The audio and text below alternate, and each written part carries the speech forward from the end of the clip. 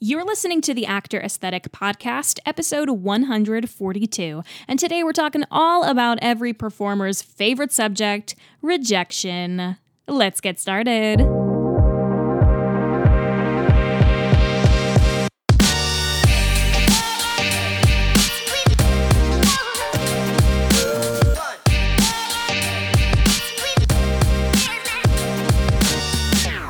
What's up, everyone? My name is Maggie Berra, and welcome to the Actor Aesthetic Podcast, where I take you behind the scenes of the theater industry.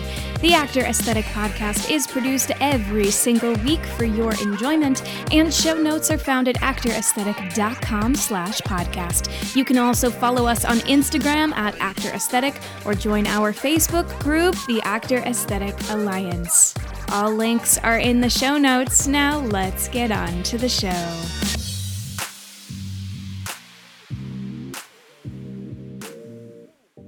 My friends, I am recording this episode during a thunderstorm outside. Almost all my lights are off. I am close to pitch darkness right now because I feel like this is going to be a very moody episode. And by moody, I mean it's going to be real. I do want to keep it real with y'all. I want to make sure that we're being super transparent and honest in our conversations together. And listen, when I have people on the podcast, I try to talk about this as much as possible because I think it's just such a big factor of pursuing a career in the theater industry, and that is rejection. And rejection is a part of life. We get rejected by friends, relationships, family sometimes. We get rejected from colleges. In the theater industry, maybe we get rejected from our dream college musical theater program. And the amount of times we get rejected from shows, from productions, from auditions, I mean, gosh, I've been around in this industry long enough. I've been doing this professionally since I was 14 to know how many no's you get before you get that yes. And it makes the yes feel so much better. But man, I mean, it's rough. It's rough, right? And again, I want to keep it as real as possible for y'all because I don't want you to go, the last thing I want you to do is to go into the theater industry thinking that everything is sunshine and rainbows, and you come in and you audition for a Broadway show and you book it on the first try and everything's great and you work consistently for the rest of your life. I mean, listen, the percentages of that happening is less than 0.1%. I don't know anyone that's ever happened to. Sometimes people go to college and then they graduate and then they book a Broadway show, and that's awesome. But man, I mean, the majority of working actors don't find consistent work in the theater industry simply because of the amount of people that we have in the theater industry vying for these roles, and also because of how few opportunities come our way. And with theater coming back, you know, we're starting to have more auditions and callbacks and all of the things. And so if you find yourself back in the situation of getting rejected from things since things are starting to, you know, come back up, I want you to know that it sucks and we are certainly not alone. But I want you to remember, if you're listening right now and you find yourself in a situation of rejection or you're feeling this sense of failure, I want you to remember this.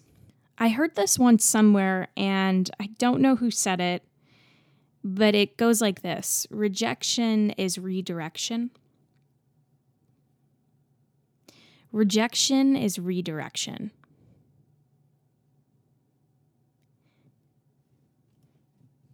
Thank you. That's the end of my TED Talk. I'm kidding. But let that marinate, seriously. Whatever situation you have in your brain right now, about feeling like you didn't get the job or you didn't get the show or you didn't get into the school of your dreams. I want you to know that the universe is telling you there's something else out there better for you, more right for you. And you don't know that yet, and you don't want to listen to me just yet. But I'm telling you, in a couple weeks, in a couple months, in a year or two, you're going to remember my voice saying this to you in your headphones. And you're going to say, "Thank you, Maggie." Rejection is redirection. And if we go even deeper, if we've never experienced rejection, especially when it comes to the theater industry, we're probably not taking many chances, and therefore we are not growing.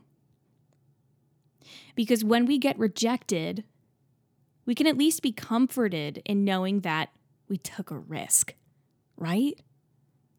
And these risks help us better understand who we are and where we are going. And even more so, they help us build strength and develop skills to deal with the inevitable adversity that the theater industry brings, which helps us build up resilience. And I think that actors are so incredible, and we are incredibly resilient. So don't let rejection define you. Because especially when it comes to being a performer and pursuing this as a career, many times when we face rejection, we personalize it. We make the event of the rejection itself far more than the actual event. Right? We begin to identify with it. This is a failure to us. We didn't get into that dream program. We didn't get that huge role, right? And it becomes like a personality trait to us. It's important that we separate what happened to us from who we are. This goes for life. And this is what I'm learning. But it's really important that we separate what happened to us from who we are. Rejection in the theater industry is not personal. It usually isn't. Often, when something or someone or a show or a program rejects us, it has nothing to do with faults on our part. It just means we were not a good fit for that show or that program or that production or that theater company, whatever that is. And so if we take rejection to mean that we are unworthy, it's likely because the rejection is triggering an existing belief formed earlier in life, which is a good thing, since this points towards something we might want to address, right? And I'm not a psychologist, so I'm not going to go too deep into that. But what I will say is that after patterns of rejection, it's going to become very apparent whether or not you're being compassionate with yourself. So I want you all to hear me now and start treating yourself with compassion if you aren't already. Research literally shows that negative self-talk is destructive and it's ineffective. So if I believe I deserve bad things, I will start to attract people or things that validate that belief. So if you start believing that you don't deserve to get into a college program or you don't deserve to get that role in that Broadway show, you're going to literally make that a reality. What we feel on the inside actually will manifest itself on the outside. It always does in the end. So we need to start working on responding to our inner critic with kindness and compassion. And I'm saying this out loud because I mean the same for myself. We are literally in this together, you and me. And so a helpful way of doing this is to start treating yourself or start communicating with yourself like a friend. Someone once told me, treat yourself like you would a loved one. Maybe that means start journaling and start getting really honest with yourself but also start writing about the stuff that you do love about yourself and the stuff that you do think you're great at and the skills you think you excel at and the personality traits that you love dearly about yourself and the things that you bring to the table. Because if you were giving a pep talk to a friend, that's what you would bring up, right? So bring that up for yourself.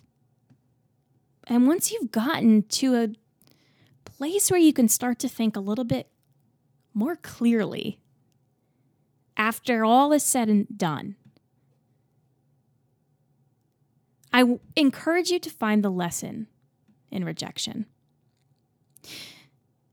Because we could easily focus on what we've lost when we experience rejection, right? Usually that's like my first thing that I think about. If I get to a final callbacks for a role and I don't book the job, I think, well, I'm not going to be able to go out on tour, or I'm not going to be able to do that cruise now, or I'm not going to be able to live in New York City and commute to and from my Broadway show anymore, right? I literally make it a reality for myself before it's even a reality. And so I could easily focus on what I lost when I experience rejection. But isn't it more useful to ask ourselves, what have I gained? What have I gained from this thing that happened? Because this way we can learn from the experience. Rather than beating ourselves even more over the head, we can turn our adversity into self-growth and self-exploration. And with each experience, we can grow stronger and we can become better humans and way more interesting performers. Our thoughts have a strong impact on our emotions. Our emotions, in turn, have a strong impact on our decisions and our behaviors. So if you find yourself ever experiencing some sort of quote-unquote failure or rejection, ask yourself, what is your interpretation of the situation? What meaning are you actually giving that situation? If you have a tendency toward negative self-talk, you're going to find your energy drain really fast. So if you start thinking, oh, I should have done this in that audition, or I should have danced better, or sung better, or acted better, or maybe I should have made this choice, or I didn't sound as good as that person, or I'm not good enough, I'm not good enough, I'm not good enough. If you start thinking that way, ooh, that's going to drain you. It's going to drain you. I know from experience. And this is going to take you away from what's important. The more you think that, the less likely it is you're going to keep doing what you love, right? And when we're battling with ourselves, we cannot possibly be present for others, right? If we're battling our inner demons, we cannot possibly be present in an audition room, right? So instead, it can be helpful to create a new belief about the situation. On the surface, maybe you lost a job, or you didn't get into that college program. But deeper down, you gained a better understanding of yourself. Train your brain to look for the blessing, not the curse. Believe that you're protected. Believe that you're worthy. Believe that you belong. And choose to understand that rejection is redirection to something better. If you're listening to this today, I love you. I am so proud of you. And it takes a village, my friends. I'll see you next week.